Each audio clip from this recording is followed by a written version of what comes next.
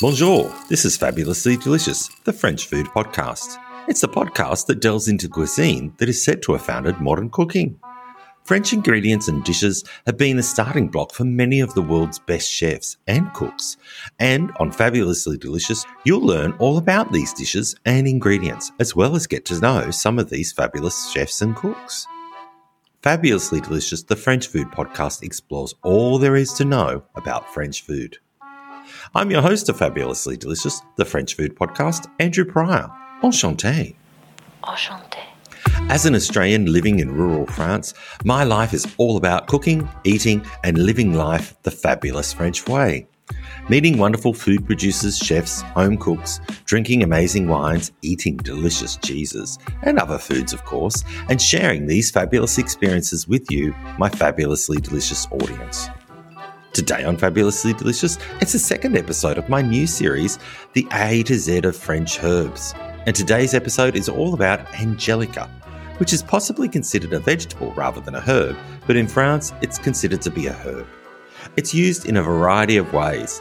It's the candied Angelica that's probably the most known and used. So, sit back, turn up the volume. If you're not driving, pour yourself a glass of wine, break a baguette, add a bit of saucisson, maybe some cheese, and enjoy today's episode of Fabulously Delicious, the French food podcast, the A to Z of French herbs, Angelica.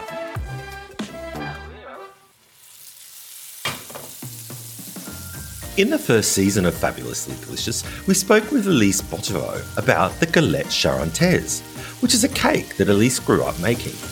This cake, or gâteau as they like to call them here in France, had a special ingredient, Angelica. Candied Angelica to be exact. So what is Angelica? Angelica is an aromatic herb that grows 1 to 2 metres high, sometimes even higher. Its leaves are hairy on the underside and they have white or greenish flowers depending on the variety. It tastes a bit like celery. In Finland, actually, where it's treated like a vegetable, the stems are often eaten raw. The stems can also be added to an assortment of other vegetables, being roasted, and the leaves can be used as a herb in salads and soups. Also known to many as angel herb, Angelica owes its name to its alleged magical properties and to the sweet musky aroma that it expels. It was thought that in the Middle Ages the plant would ward off spells. In fact, it would be placed around children's necks to protect them from evil spirits.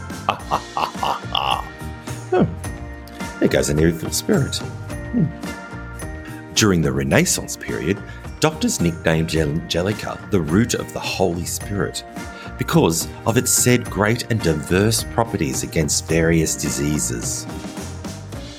During the plague, Paracelsus, who was a famed Swedish alchemist, astrologer and doctor, couldn't just pick one occupation there, could you, Paracelsus? No. He said that many Milanese people were saved thanks to prescriptions of Angelica powder dissolved in wine, a concoction that he came up with. Legend has it that a monk heard the Archangel Raphael recommend the plant to him to fight the plague, hence the multiple names, Angelica, Archelic, angel grass, or grass of the Holy Spirit. Angelica is used to treat many things, including anti-anxiety. The root is said to be an excellent tonic for fatigue and contains an essential oil that is said to be beneficial for the digestive system. Over the centuries, Angelica has been used to prevent contagious diseases and treat a large number of everyday ailments like bronchitis, colds, circulation problems, digestive disorders, and fatigue, as I mentioned before.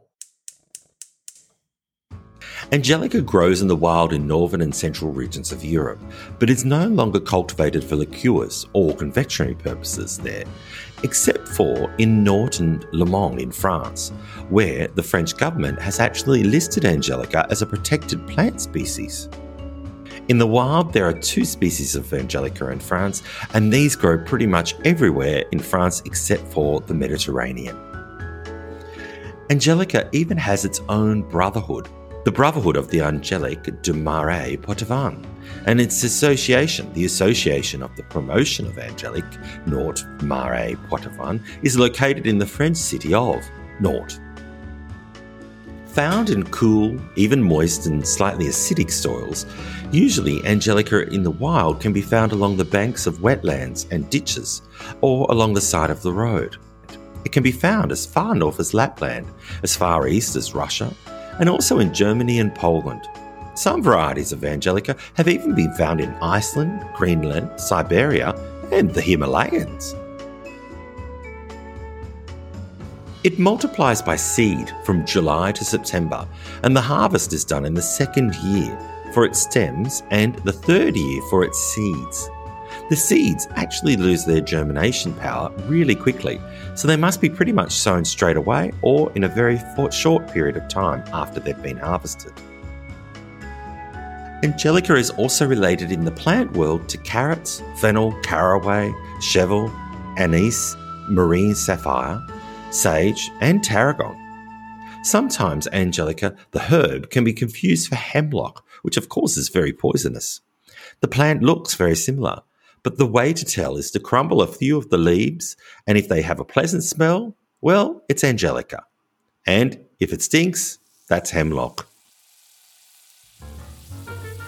Originally from Scandinavia, Angelica was imported into France in the 12th century. It's thought that it was brought to France by the Vikings, who used it as a form of currency and trade. In the 20th century, over 250 tonnes of Angelica was harvested every year. Uses for Angelica can be medicinal, as well as culinary. In the cooking scene, the leaves of the plant can be used in salads and soups, and the seeds and stems are used in the preparation of liqueurs, and the stems often candied and used as its own ingredient. Different formats of Angelica can be found for culinary purposes, from powder, fluid extracts, and dyes. Most people don't know that the root and the seed of Angelica is often used in the production of gin and vermouth. It's used by many distillers as a binding agent for other oils being added to the process.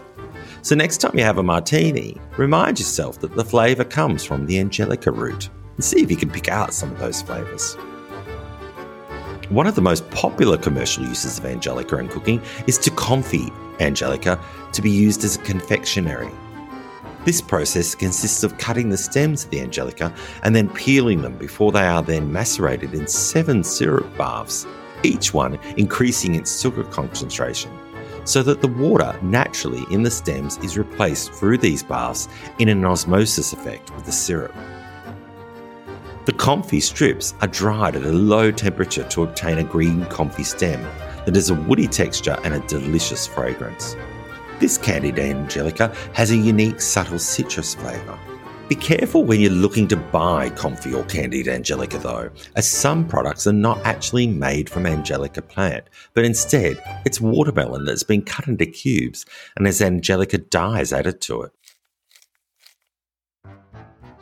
Candied Angelica can be eaten as a snack, but it also can be used as an ingredient in dishes like rice pudding, ice cream, buns, tarts, panettone, the galette de roi, fruit salads, can be covered in chocolate as a special delicious treat, but it's probably most notably known as the main ingredient in the cake, the galette charentaise, a specialty of the Charente region of France. If you have any homegrown Angelica stems and you want to make your own candied Angelica sticks, here's a recipe for you. The ingredients you'll need are 20 freshly picked Angelica sticks, half a litre of water, and 500 grams of sugar. Cut and remove the leaves from the stems and peel them to remove the fibres, just like you would, say, for rhubarb. Place the peeled Angelica sticks in a saucepan with cold water and bring to the boil and blanch. Repeat this process twice. Then, in the empty saucepan, pour the sugar and water in the recipe and bring that to a boil to make a sugar syrup. Add those blanched Angelica strips and turn the heat down to the lowest setting you have and cook for 2 hours. Drain the sticks on a wire rack with paper towels under it and place something on top to cover, another tray maybe, as long as it doesn't touch the strips. Leave this for 48 hours to cool in a dark place, and then sticks can be stored in an airtight container in the fridge. The leftover syrup can also be used as a drink syrup for, say, cocktails, if you like. Although, you know what? It's probably easier just to buy the already candied Angelica if you can.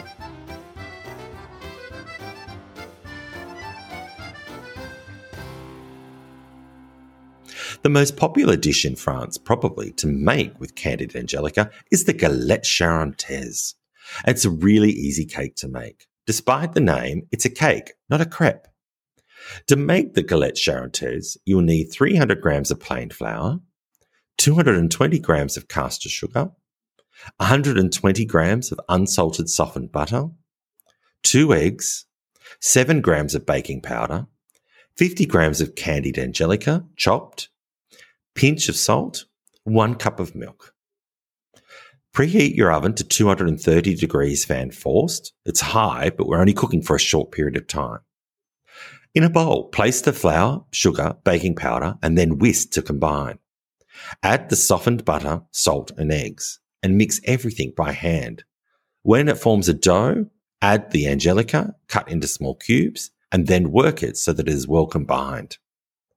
Butter a pie mold or cake tin, about 24 centimetre size would be good, and spread the dough out into the dish. Brush with milk, and then decorate by making crosses with a fork, and then bake. Bake for 10 minutes. Unmold as soon as you get it out of the oven to prevent the cake from sticking, and serve cold, cut into triangles.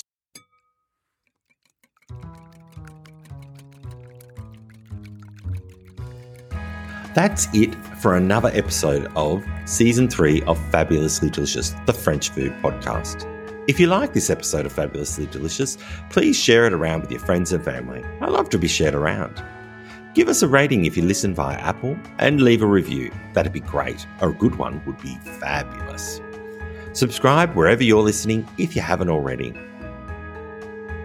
Through everything fabulous I do, you can dream or come and experience fabulous French food and learn all about it.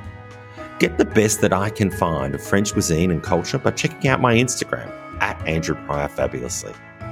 YouTube for cooking and travel tips at youtube.com/Andrew Pryor. And of course, subscribe to Fabulously Delicious, the French Food Podcast, wherever you listen to podcasts. My name's Andrew Pryor. Thanks for listening. And remember, as I always say, my motto in life is, whatever you do, do it fabulously. Merci beaucoup. Bon app.